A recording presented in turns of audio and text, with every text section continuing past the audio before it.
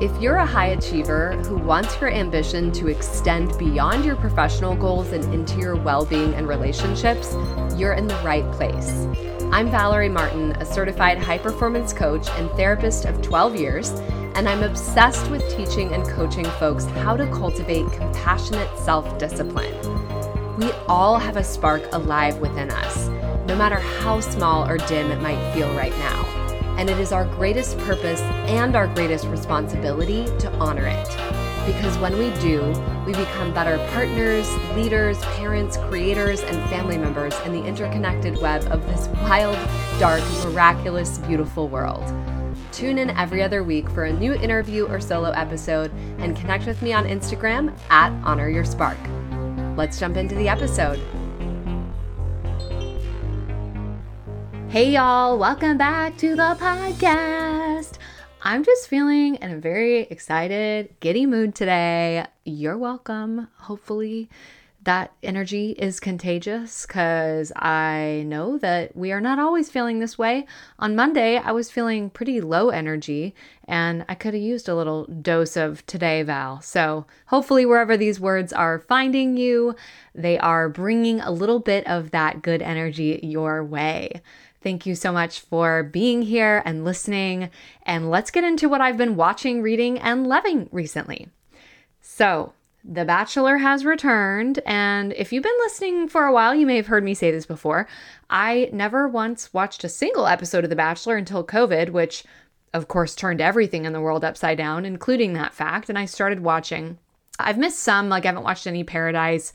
I didn't watch The Golden Bachelor, though I would. I just wasn't feeling like putting in that time over the last few months.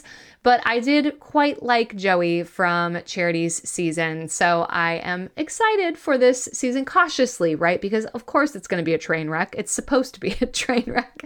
But hopefully there will be some, entertaining things and maybe some positive things that come out of it.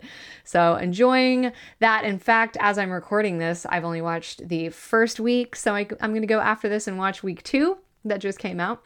And then what I've been reading is so very many books, you guys, which feels so good to say. Again, as I'm recording this, it's the last day of January. I know this is coming out a bit later than that, but I have not missed a single day so far, 31 days straight of reading at least 60 minutes a day. I need to, y'all, I just had a realization. I need to send my old therapist an email. I've not seen Amanda in a while. And when I came into her, she probably thought this is the weirdest goal for someone to have in therapy. But I remember telling her I'm so frustrated with myself because I love reading. I've been saying for years I want to read more. I want it to become more part of my identity, more a part of my day-to-day. And I don't make the time for it. What the fuck is wrong with me, right? Now that was when I was still dealing with a lot of shame gremlins, which we'll get into in a moment. But all that to say, I should send Amanda an email and let her know how good I'm doing with it. I'm so proud. So yes, change is possible, even with stuff that you have been frustrated about for years. I promise you. And, it's kind of the strategies that I've learned in that are the things that I love to share with my coaching clients and here on the pod too. So stay tuned. Anyway, back to what I'm reading. So a ton of books, but I figured I would just highlight Microactivism by Omkari Williams because that is the episode coming out after this one. The book we're diving into in today's episode is fantastic too. And of course, you'll hear all about that today. But I wanted to put a little bird in your ear telling you that you should definitely tune in to the next episode with Omkari. She's fantastic. Saving the world, one book at a time. So what I've been loving recently is writing my weekly tough love letter emails. I really put a lot of work in at the beginning of the year to revamp my newsletter. It wasn't something I ever did super consistently, even though I feel good about my writing skills and I feel like I'm an entertaining writer and can deliver value. I wasn't really at my A game with my newsletter. And I want it to be, and I want it to be like a curated thing that people are like, oh my God, I can't wait to see what she's sharing in this newsletter. So I have just released, as I'm recording this, issue 5 of that. And if you are not already getting my weekly tough love letter, you can sign up at bit.ly/tough love letter, all lowercase. And that link will be in the show notes too. Okay, let's get into what we're talking about today. In today's episode, we are talking with the fabulous author and therapist, Erica Hornthal. We are discussing her book, Body Aware: Rediscover Your Mind-Body Connection, Stop Feeling Stuck, and Improve Your Mental Health with Simple Movement Practices. This book, I love almost all of the books that I read for this show, but this was so good. And we live in this time that is like, it's somatic this and somatic that, and everybody wants to study somatics. And yet, like, what does that even mean? Are we bringing depth to this work? And Erica is someone who has studied this work for over a decade as a dance movement therapist and licensed counselor. So let me read her bio and then we will get into the convo. Erica Hornthal, known as the therapist who moves you, is a board-certified dance movement therapist and licensed clinical professional counselor. She's the founder and CEO of Chicago Dance Therapy and author of the award-winning book Body Aware. As a licensed talk therapist, Erica knows that words only get us so far. But if we're willing to tap into its power, the body can take us the rest of the way as we process emotions and strengthen our mental health. Dance movement therapy provides the structure and space for people to truly listen to their bodies. This practice isn't just about being a perfect dancer or just letting loose and having fun. It's learning that movement is life. Our movements influence our thoughts, which influence our behavior, which makes us who we are. So you can find Erica online at ericahornthal.com. That spelling will be in the show notes. And she's on Instagram at The Therapist Who Moves You, with dots between the words. And again, her book is Body Aware. You can find that anywhere you get books. She also has a card deck that is now available called the Movement Therapy Deck, which, yes, you can get if you're a clinician, but you can also just get if you want to be integrating somatic practices on your own that also relate to your general mind, body, mental health. And she's also going to be speaking in April at the Expressive Therapy Summit in the Midwest. I'm looking at that like, can I get there? That sounds really fun. So if you're listening to this and you have interest in that, if you're a clinician or related to the expressive therapies in any way, check that out. It is linked in the show notes as well as her Instagram bio. All right, let's get into the conversation with Erica Hornthal. Erica, thank you so much for coming on the pod. I'm super excited for this conversation. Oh, me too. I'm so happy to be here. Yeah. So let's start with, what is something that you wish a past therapist or coach would have told you? I wish someone had told me that age does not guarantee experience, but that experience guarantees experience. I feel like when I was coming up in my master's program, when I was an emerging therapist, and I think even now, knowing that there are so many people that have been practicing for years and years and years before me, some that I've met, some that I never will, some that have passed on, the narrative that was enforced and kind of reinforced over and over again was age begets wisdom. And the older you are, the more wise you are, meaning the more experience you have, meaning the better therapist that you are or coach that you are. And while I don't want to entirely negate that, like with age comes experience, it doesn't always mean that a younger therapist doesn't have something to offer. If I had followed a lot of the suggestions that people had given me, I wouldn't have written a book. And that's one of the things we're going to talk about today. So I think if someone had just said to me, don't listen to that, right? Everybody has experience and you can speak from your own experience without negating anybody else's wisdom or experience that they've had. It would have saved me a lot of frustration, a lot of hassle, and probably a lot of years of imposter syndrome. Wow, that's excellent. And it makes me think about how when I'm hiring, that's one of the things, even with hiring, frankly, a graduate intern. Like, obviously, I don't expect them to have any therapy experience yet. I mean, they may have done some coaching or mentoring or whatever, but they're not experienced in that way. But I'm like, what does your life experience look like? Because my first hire was a 23-year-old, and she came in with such, I mean, life knocks some of us around a little bit. And because of that, she at 23 had, I think, a level of insight and self awareness and ability to hold space that a lot of 40-year-olds don't have. Yeah, regardless of, maybe that's not the right word, depending on what your spiritual orientation is, right? Many of us are familiar with the phrase an old soul, Mm.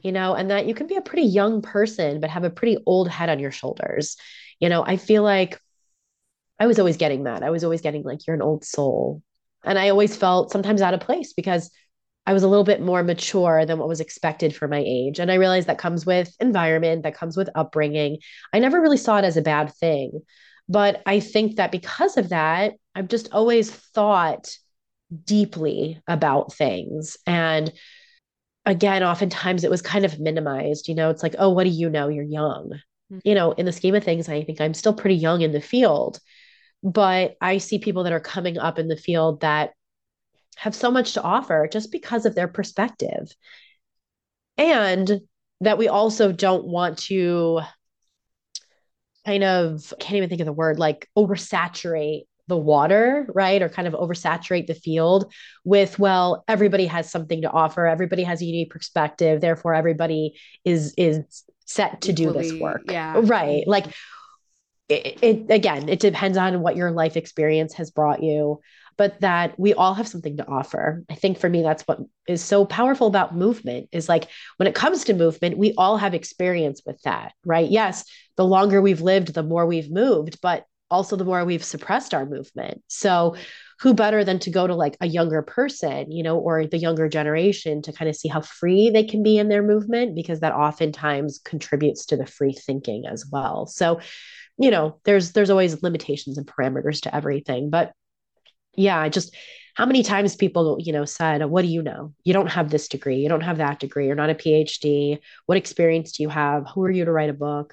Like, okay, I mean, yes, there's a lot of talent, we'll say, out there, right? Like in this day and age, a lot like you can publish what you want. You Oh, can yeah. write a song and call yourself a singer. So it doesn't mean that it's going to resonate with a larger population. It doesn't mean you're going to be the next big thought leader, whatever that means. I want people to know that any age has potential, and that regardless of how old you are, you can still bring a lot to the table. Mm, that's excellent. Okay, if you're ready for a taste of your own medicine, Erica, how are you moving? Well, I'm moving a little slower today, not entirely in a bad way, though. We were just talking about this before we started recording that the holiday time for me is actually about slowing down, not about ramping up. It's about like tying up some loose ends, especially from a business perspective, making sure my revenue and expenses are all, you know, ironed out. But for me, it's kind of like the end of the hustle bustle. We don't have to be anywhere. We don't have to do anything. We don't have to get dressed for school. We just kind of get to be.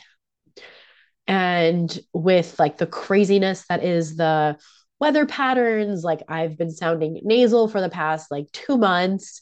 So I think just slowing down my body too, even when I'm exercising or dancing, I'm not really as full out as I think I would be if I just didn't have to think twice about my breathing, you know? Mm. But I'm intentional with my movement. That's something that I'm really aware of. And yeah, I think quality wise, like there's a lightness to my body, which feels really good because I think mostly during the year, there's a heaviness. There's like a weight and a pressure to it. And as this week has gone on, I've felt that weight kind of dissipate, which has been really lovely. And I would love for you to describe why it is that you ask that question a lot and why you feel like it's such a powerful question, even to kind of shake things up from the usual, like, how's it going? How you doing? But like, how are you moving? Yeah, well, there's multiple reasons. I think one, there's kind of the gimmick of my online persona, which is the therapist who moves you. And I thought, oh, kind of have a catchphrase, or what's something that I offer. Always coming back to that lens of movement. It's like, well, anybody can ask, how are you feeling today? I want to know how you're moving today.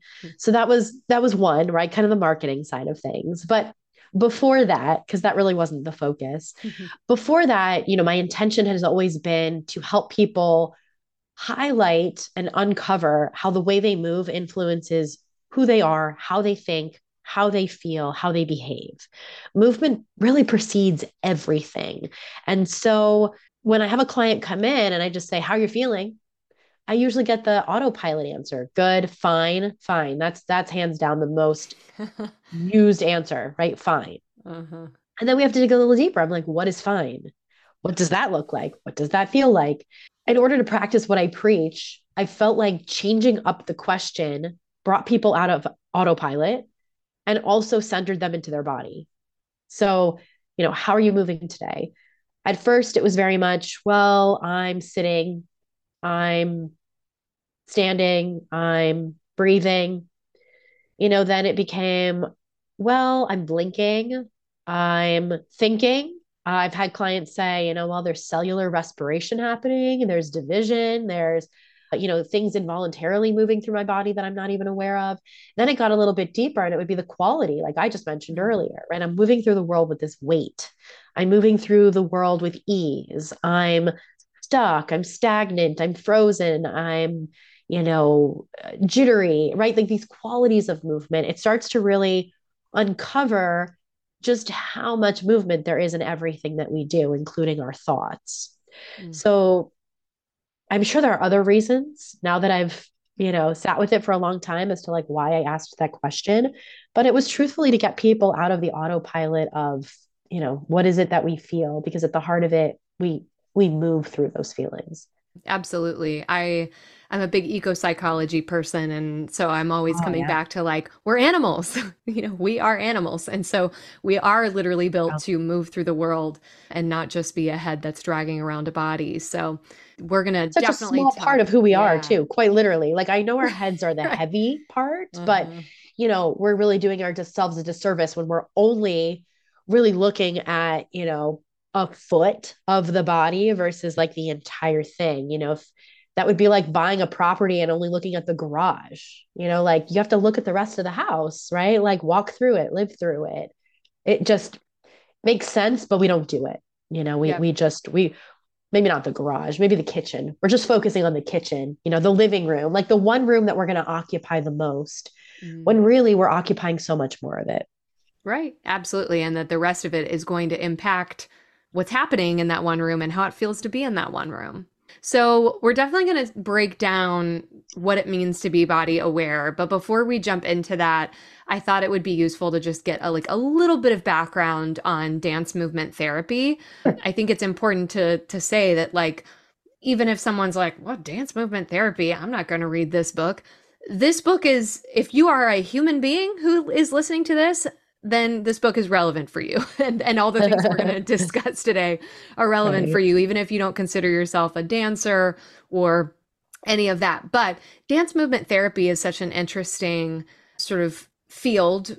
And I guess in a way, it's a field within mental health, but it's not necessarily just mental health. It's sort of all encompasses other things. So I'm going to read the definition that you shared in your book from the American Dance Therapy Association.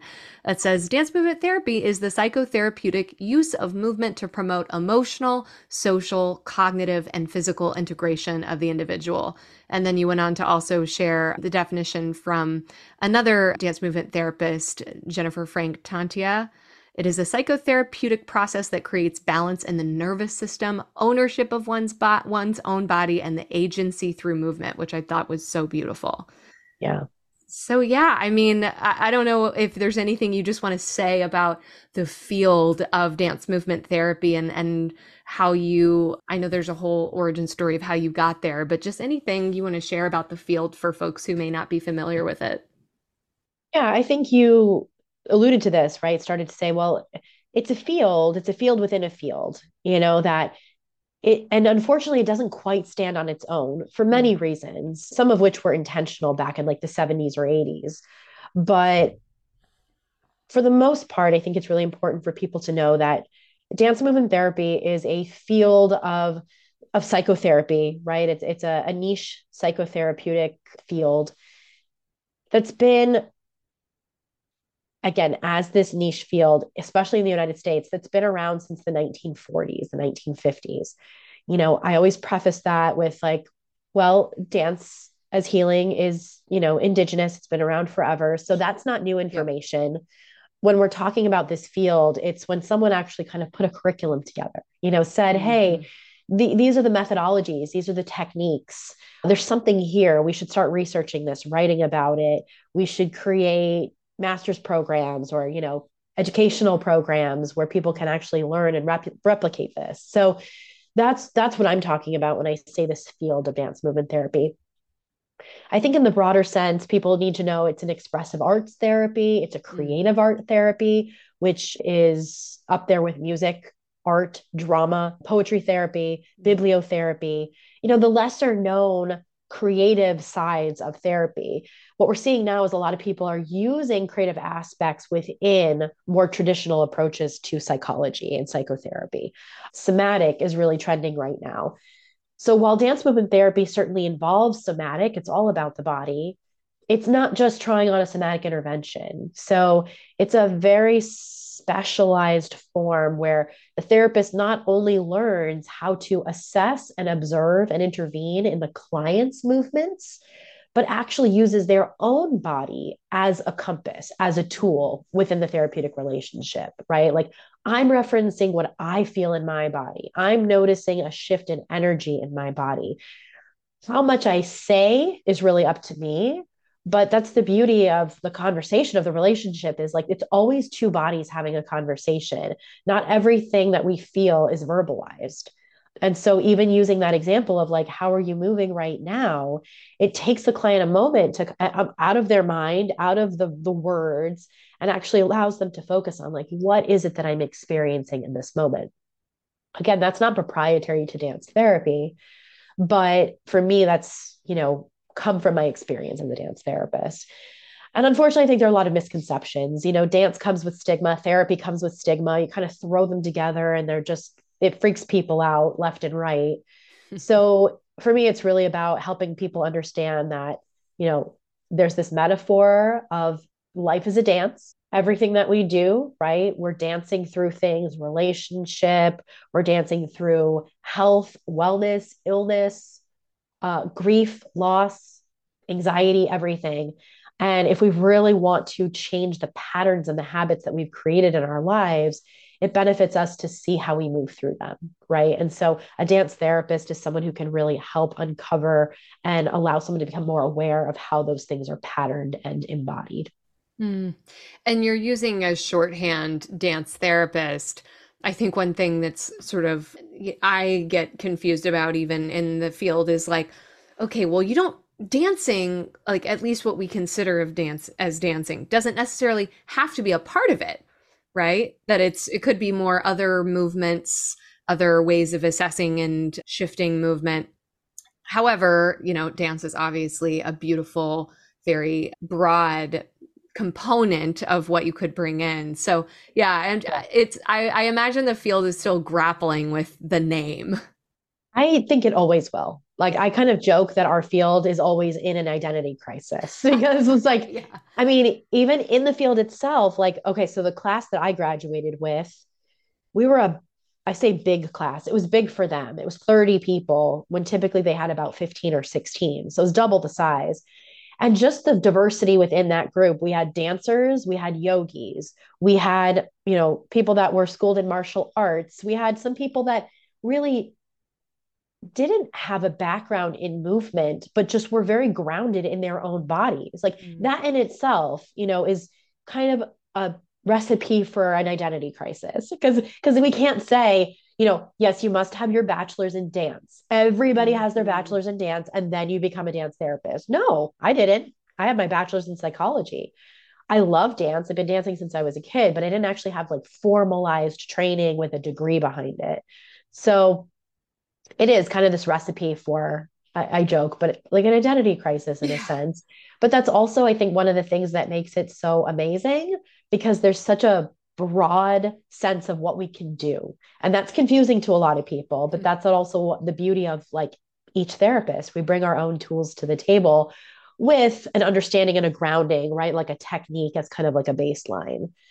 It's really delineating for people the difference between dance as an art form and dance as expression, right? Mm. Like I like to use the definition, it's actually a Britannica.com definition, that dance is rhythmic movement of the body that expresses a thought or an idea. That's it. Like Wow, it doesn't that's incorporate cool. choreography. There's no skill set, there's no technique. But then if we look at dance as the art form, that's entirely different. And to be honest, I don't really, it doesn't jive with me. As a dance therapist, I'm like, huh, is that the kind of dance that I do? Not really.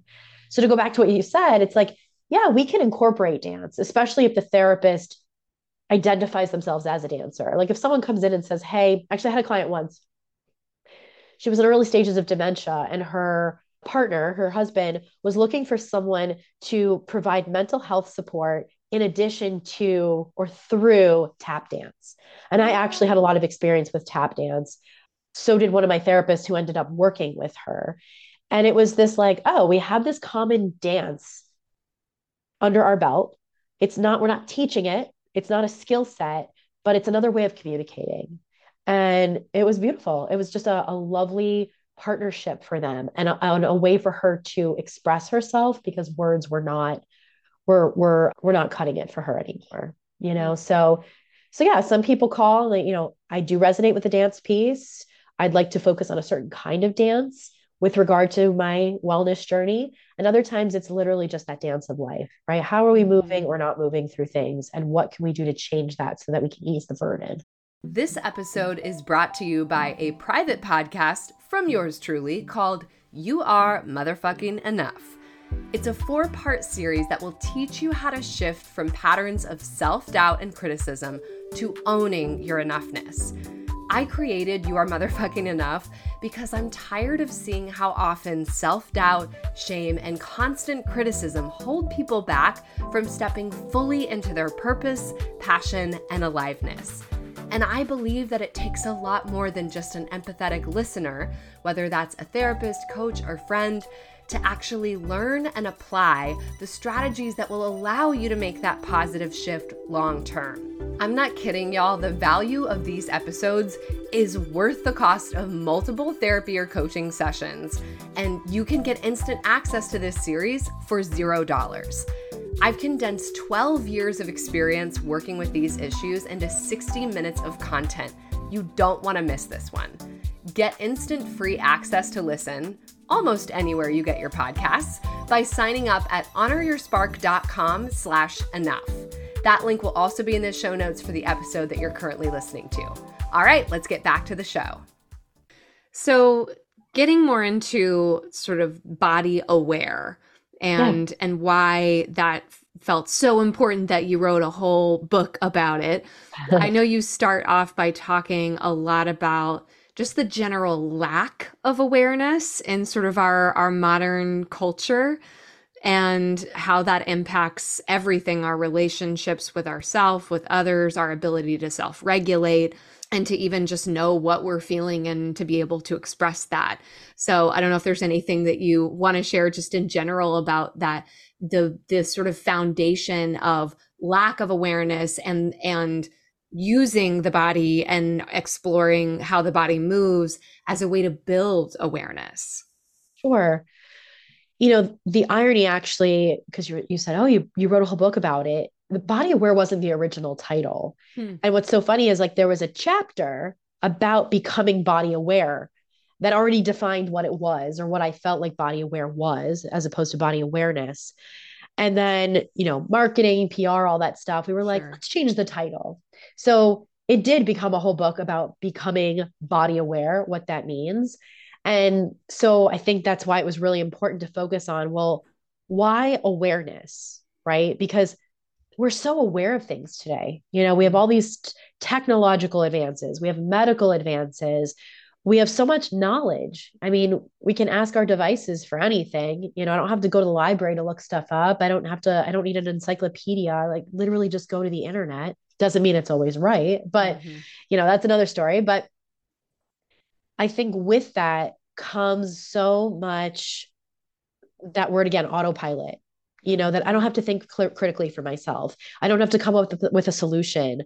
I don't have to really be aware of much because all I have to know how to do is ask something a question and get the answer. So I wrote this so long ago, but I remember it so clearly. This was going to go in the book. This was like the only thing I had written, but this is what was going in the book, that the body holds answers to questions the mind doesn't even know to ask. And if all we're doing is living in a mind that asks questions, we never really uncover the answers that are already inside of us. So, body aware was about starting to uncover and sit with and be with a body that is holding a plethora of answers that we don't even know to look for. That's so powerful. And you talk about how, because of that, body awareness is really becoming body aware is the most important step that a person can take if they want to transform really anything in their life. And that Yeah, how you move in your life has a huge impact on who you are and who you become. That your body has this wisdom, but if you never listen to it, or if you actually suppress and silence it, then you're never going to benefit from what that knowledge could teach you. right. Absolutely. And it's not just about, notice the air or deeply breathe, 5, 4, 3, 2, 1. Like it's not just those somatic interventions. It's really taking a look at how we already exist, how we show up in the world.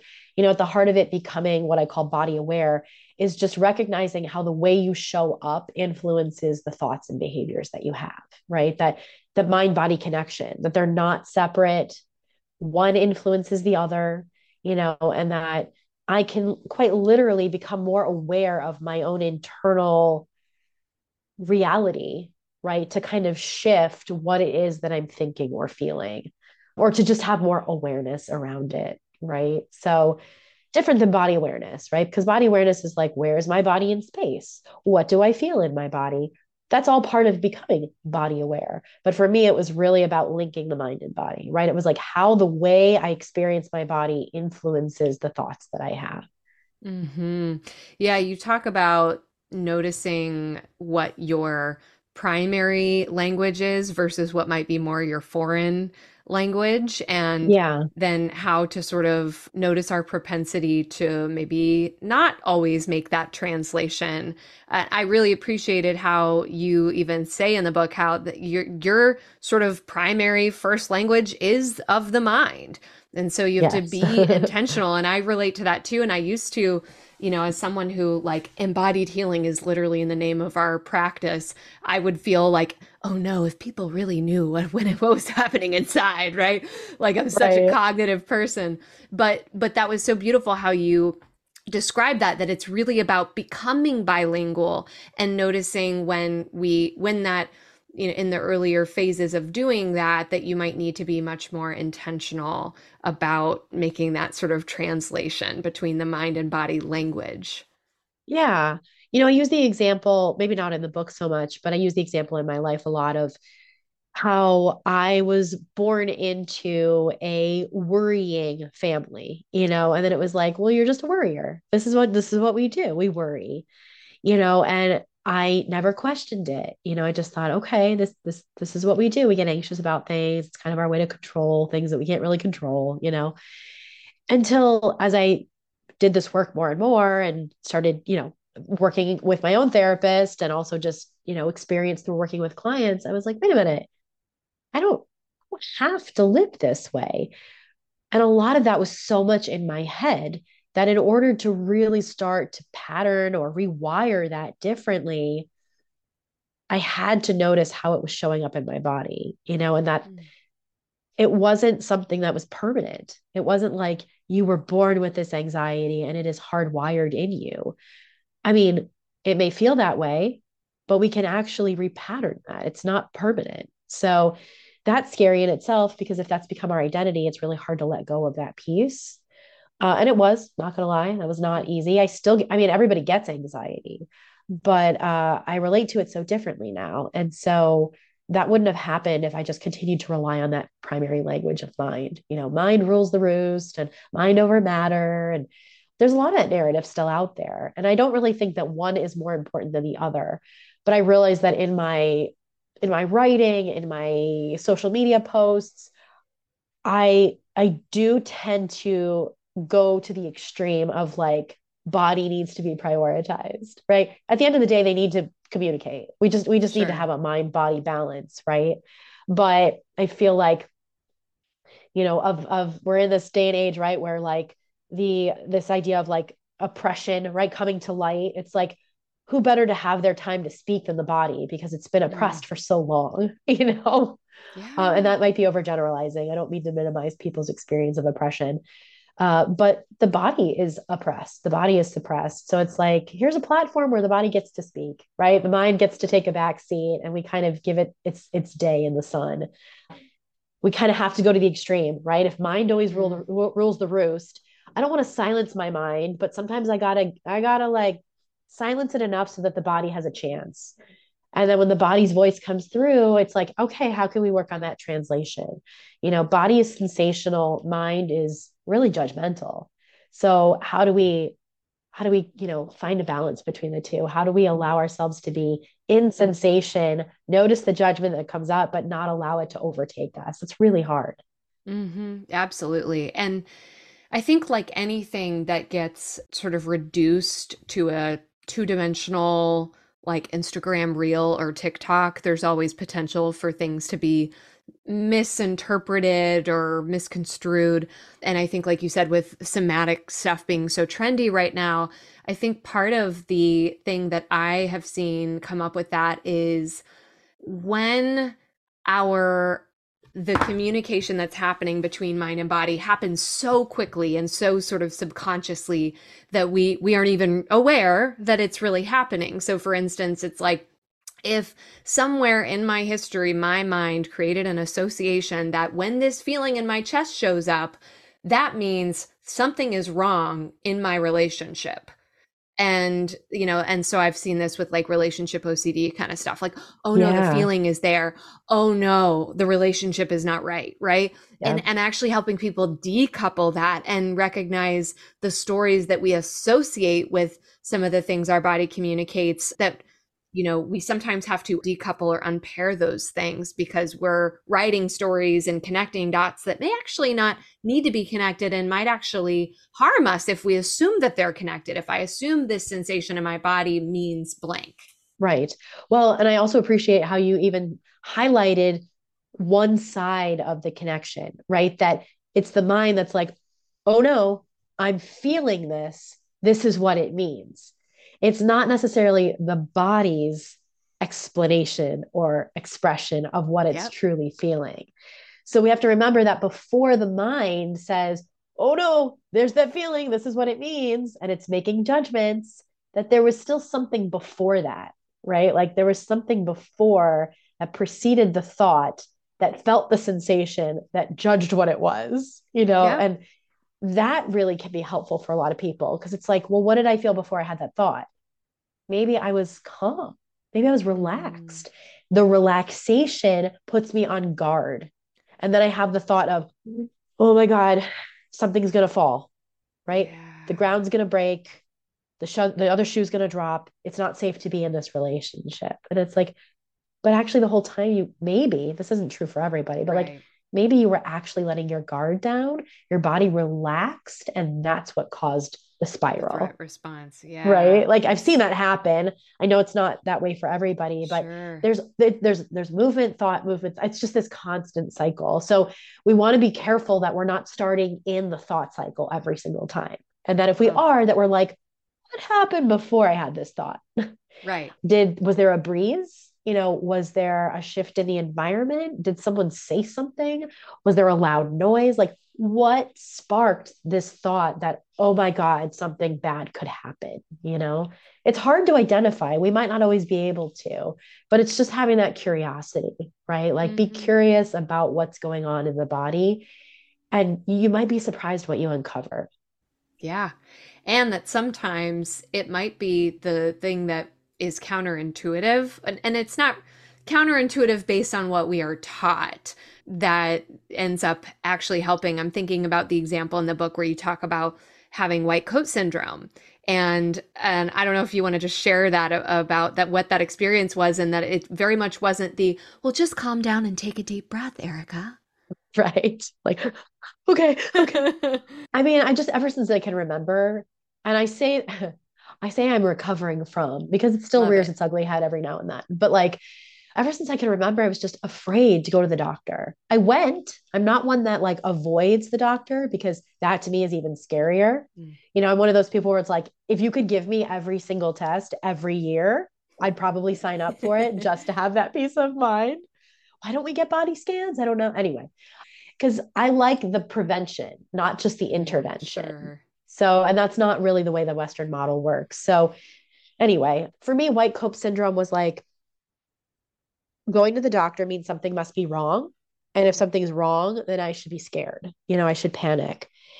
And then eventually that just became I have to go to the doctor. I'm panicking. Like I just have anxiety, like I could drive in the car, everything's fine. I tell myself I'm okay, I'm calm. And then it's like the minute I pull into the parking lot, my no joke, like my blood pressure just skyrockets. Mm-hmm. And the older, like I could kind of minimize that for a while until the older I got, suddenly there was concern, right? A doctor would be like, you have really high blood pressure. I was like, no, no, no, I'm just nervous. No, this can't just be nerves. Like you must be having this throughout the day. And I was like, well, no, because I feel what this is like. I get dizzy, I get clammy. I don't have that during the day. Then we have to prove it, right? Well, I want you to Right. go home and take your blood pressure 3 times a day for a week. I'm like, so then it creates more panic. Right. So the example that I give in the book was like, as I was working through this, which I had been for a long time, when I was starting to have kids, you end up going to the doctor a lot. And I was like, I'm literally going to give myself a panic attack every week unless I really start to evaluate what's going on here and calm myself down. And so I started to just practice what I preach. I would go into the doctor's office. You end up waiting in the examination room longer than you'd like. And I just started matching the intensity in my body. So instead of laying down or sitting down and trying to deep breathe, I got up, I started jumping, I started shaking, I started shimmying, wiggling, whatever that was. And even though originally it starts to feel like you're ramping it up, that your heart rate's increasing, your blood pressure actually starts to regulate because you're just expressing what's coming up. And so I might be a little like but then I would just like, come to a place of rest. I would sit down and I would say 9 times out of 10, when they would go to take my blood pressure, the reading was normal. It was just crazy. Or like I always forget diastolic and whatever. The top number would be a little bit higher, which just usually shows an increased heart rate. But the lower number would be within that normal range. That wasn't happening, coupled with, I'm sure I was on birth control for a while. That certainly did a number to my blood pressure for a long time.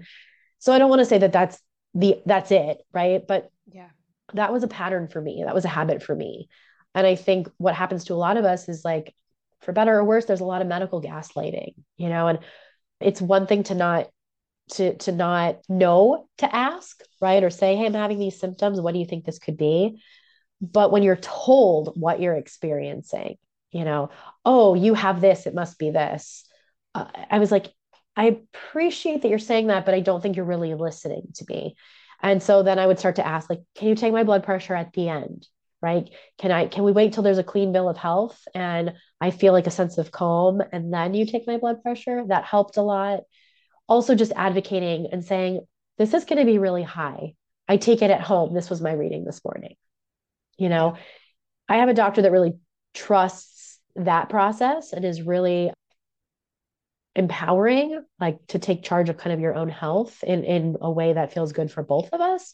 So I think like being on the same page just felt better. And then she knows that I know my body enough that if something is really off, that I would come to her and say, you know what, these readings have been high, or I'm noticing these symptoms that weren't there before. Can we talk about this? So that might have been more than you wanted me to go into detail about, but No. I think, yeah, a lot of us like we have these narratives, right? Oh, I've got white coat syndrome. And it works for us until someone says, well, I don't think you do. I think you have more than that, or this is really a problem. Well, is that going to help? Because they were like, oh gosh, your blood pressure just got higher. It's like, yeah, you think? Did you think Right. it was going to go down after you gave me some random diagnosis? Yeah, right. I mean, the two pieces there that I think are super important is like one, what actually helped you was meeting your mood and your Yes, energy level first before you attempted to shift it, right? Because like the totally. telling yourself, come down, come down, come down, like when does that ever work, right? So, and I Right. think I And see that's a what lot of medical people, professionals do yeah. Oh, sometimes, yeah. right? I mean, They're that's like, their just take training, some deep right? breaths. Yeah, Doesn't work. exactly. And whenever like as a yoga teacher, it's like if you try to get an anxious person to go to a restorative yoga class, often like that is not the thing that's going to feel good, or to sit and meditate, right? It's like Yeah. they might need to, do some calisthenics or do some jumping jacks, and then maybe they can do a slower practice. So that's one really important piece. And then the other thing is just that, like you said, as much as I wish that there was better training and people didn't have to advocate for themselves so much. We really do. And I think people need to hear that, like, you have permission to advocate for yourself, and that everyone deserves to have a doctor who is willing to like listen and be collaborative, like you're saying. I think, of course, especially folks who have any kind of medical anxiety, that's an imperative, but Mhm. anyone deserves to have that kind of relationship with their physician. And so like if you don't have that, like, you're allowed to fire them and try to find someone else. And I know that it gets Right. complex with insurance and all the Oh, yeah. shortages and everything, but it's, that's something I'm definitely passionate about wanting for people. Yeah. And I realize this isn't the focus of our Mhm. conversation, but I think just so people listening understand that, I think for me also what made me want to repattern a lot of that was the fact that I had kids and I didn't want my kids to live that life either, of always being afraid to go to the doctor because that's kind of what I grew up with. And so now, I mean, they're still young, but when we go for like our physicals or we go for, a checkup because we're not feeling well, there's not anxiety. And I'm not bringing anxiety to the table either of like, oh my God, I hope you're okay. I mean, I might be thinking it, but I recognize in my body like what movement patterns are helpful and what aren't. And it's been really beautiful to witness that like my kids can go and feel, again, I recognize that this is a privilege in many senses, but like safe Mm. to seek medical attention and that it doesn't mean something's detrimentally wrong. We shouldn't necessarily be afraid of it. Again, this is my own experience. So I recognize some people listening might be Sure. like, nope, that's not true, or that's not my lived Yeah. experience. So just bear with me with that. But it was my kids. A lot of it was my kids. I was like, I don't want to perpetuate this generational trauma in a sense, right? Mm. Of like, we're all afraid of doctors. It was like, no, we can work through this, right? And yeah, if something doesn't feel right, I can go to someone else, I can see a specialist, I can do what feels right for me. But I didn't want it to be the norm. I didn't want it to be well, we're a family of worriers, so you get what you get. I was like, Right. no, I want different for them. I want them to be able to recognize that they may be scared or anxious about something, and that we can continue to move through it. So that was a Mhm. big motivator for me, and I think it ends up being a big motivator for a lot of people out there too, that like we don't want the generation after us to suffer the way we did, right? Yep. And so we're constantly trying to use that as like, okay, how can I help them?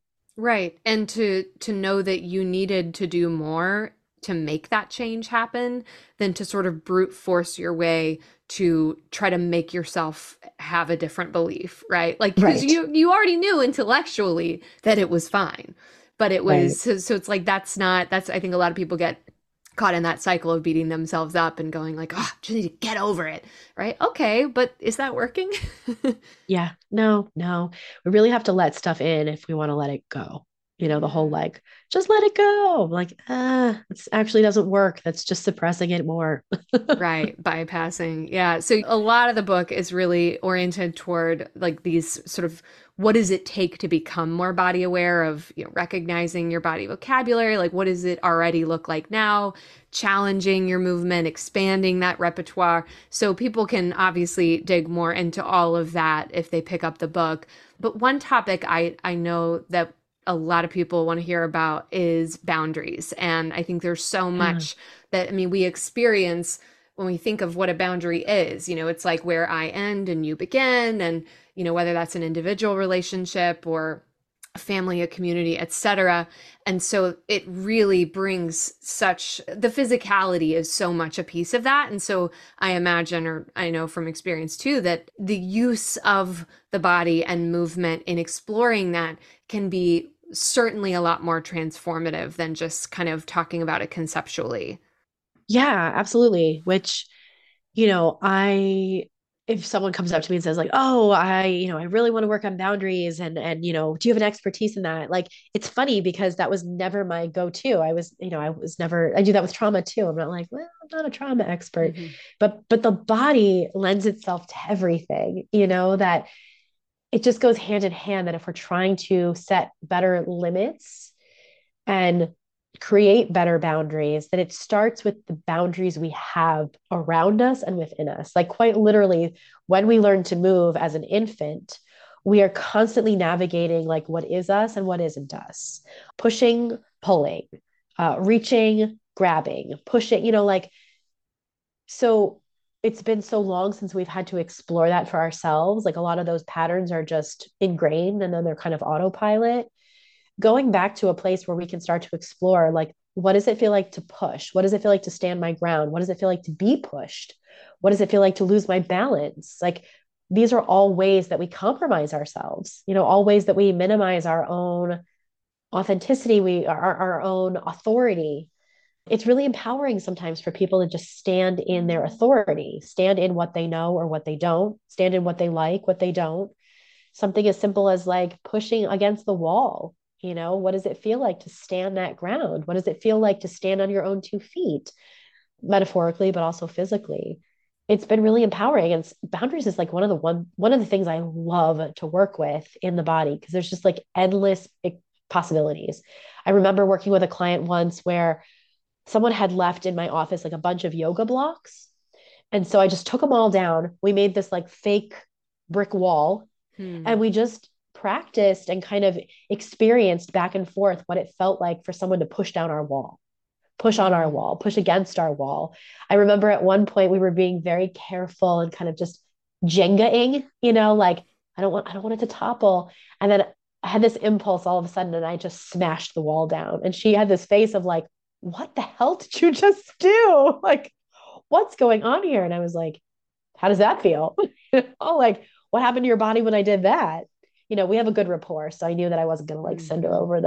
over the edge. But there's so many ways to explore, how our body feels in relation to these really big themes, and boundaries is one of those. And we learn them from a very, very young age, like before we're two. Yeah, absolutely. There's this quote from one of Dave Rico's books. He's a therapist and amazing author. And it's something about like when you're even being very little, being hugged or held, every cell in my body knew the difference between when something was being given and when something was being taken. And that Oh, just like yeah. always gives me chills. Think because we know, we just feel it. That neuroception. Yep. That exchange. Absolutely. Hmm. Yeah, and there's a lot of narrative around that, right? Like, we don't want to force kids to do things, balancing it with, well, respect for, this person, elders, etc. Like, it's a hard territory to navigate. Yeah. I think at the heart of it, we want to have conversation around it, right? We want to Yes. bring the body into the conversation. How did that feel for you? How does your body feel when, what feels okay, what doesn't, it goes into things like body autonomy. Yeah, it's just, within reason, we're having these conversations, developmentally appropriate conversations, right? But there's so much that we override in the body when it comes to boundaries, that I think just beginning to explore how it feels to be in a body with boundaries, right? In an environment that has boundaries is really powerful. So good. Well, I could keep asking you questions for another hour, but in respect of your time, I would love to hear what you have going on. I know you've got a card deck coming out that it looks really amazing, but anything that you want to share with the people about what you're up to and where they can find you. Yeah. So, well, first and foremost, I'm actually co-hosting an expressive therapy summit in Chicago next April. Oh, So, if wow. anybody is interested in like in person experiencing the power of the healing arts, music, art, drama, dance, I'll be there. They can find more about it at expressivetherapysummit.com. But with regard to what I'm doing specifically, yeah, I have a copy here, the movement therapy deck. And just in a nutshell, so this was really born out of a need for people to find a way to process tragedy, unfortunately, which a lot of us are going through, and it's kind of running rampant through our country, especially a way for people to just start to regulate their nervous systems if one, they can't talk about it, two, that they don't have the ability to go talk to someone or be with someone, or if talking about it isn't enough, that it's my goal or certainly my intention that like every therapist office has one, every school has one, every guidance counselor, crisis counselor, like talking about these tragedies sometimes often creates more trauma. We really want to start to balance out what the body is experiencing. And so tangible cards, just a prompt and a physical thing that you can do to start regaining a sense of safety in your body. So that's coming out in March. Anywhere books are sold, people can purchase it online. So, Oh, great. Can't wait to get a few copies for our office. yeah, absolutely. Cool. Well, thank you so much for doing this. This was amazing, and I just can't recommend the book enough. So I hope everyone listening goes and gets a copy. Oh, thanks, Valerie. I really appreciate it. And yeah, have a wonderful day. Thanks for having me. Yes, friend, you made it to the end of the episode. I so appreciate you tuning in, and if you enjoyed this episode, make my day by subscribing and leaving a 5-star rating to help other people find this podcast. I'd love for you to connect with me on Instagram at Honor Your Spark, and don't forget to sign up for my 4-episode private podcast series all about kicking self-criticism to the curb at honoryourspark.com/enough. See you in the next episode.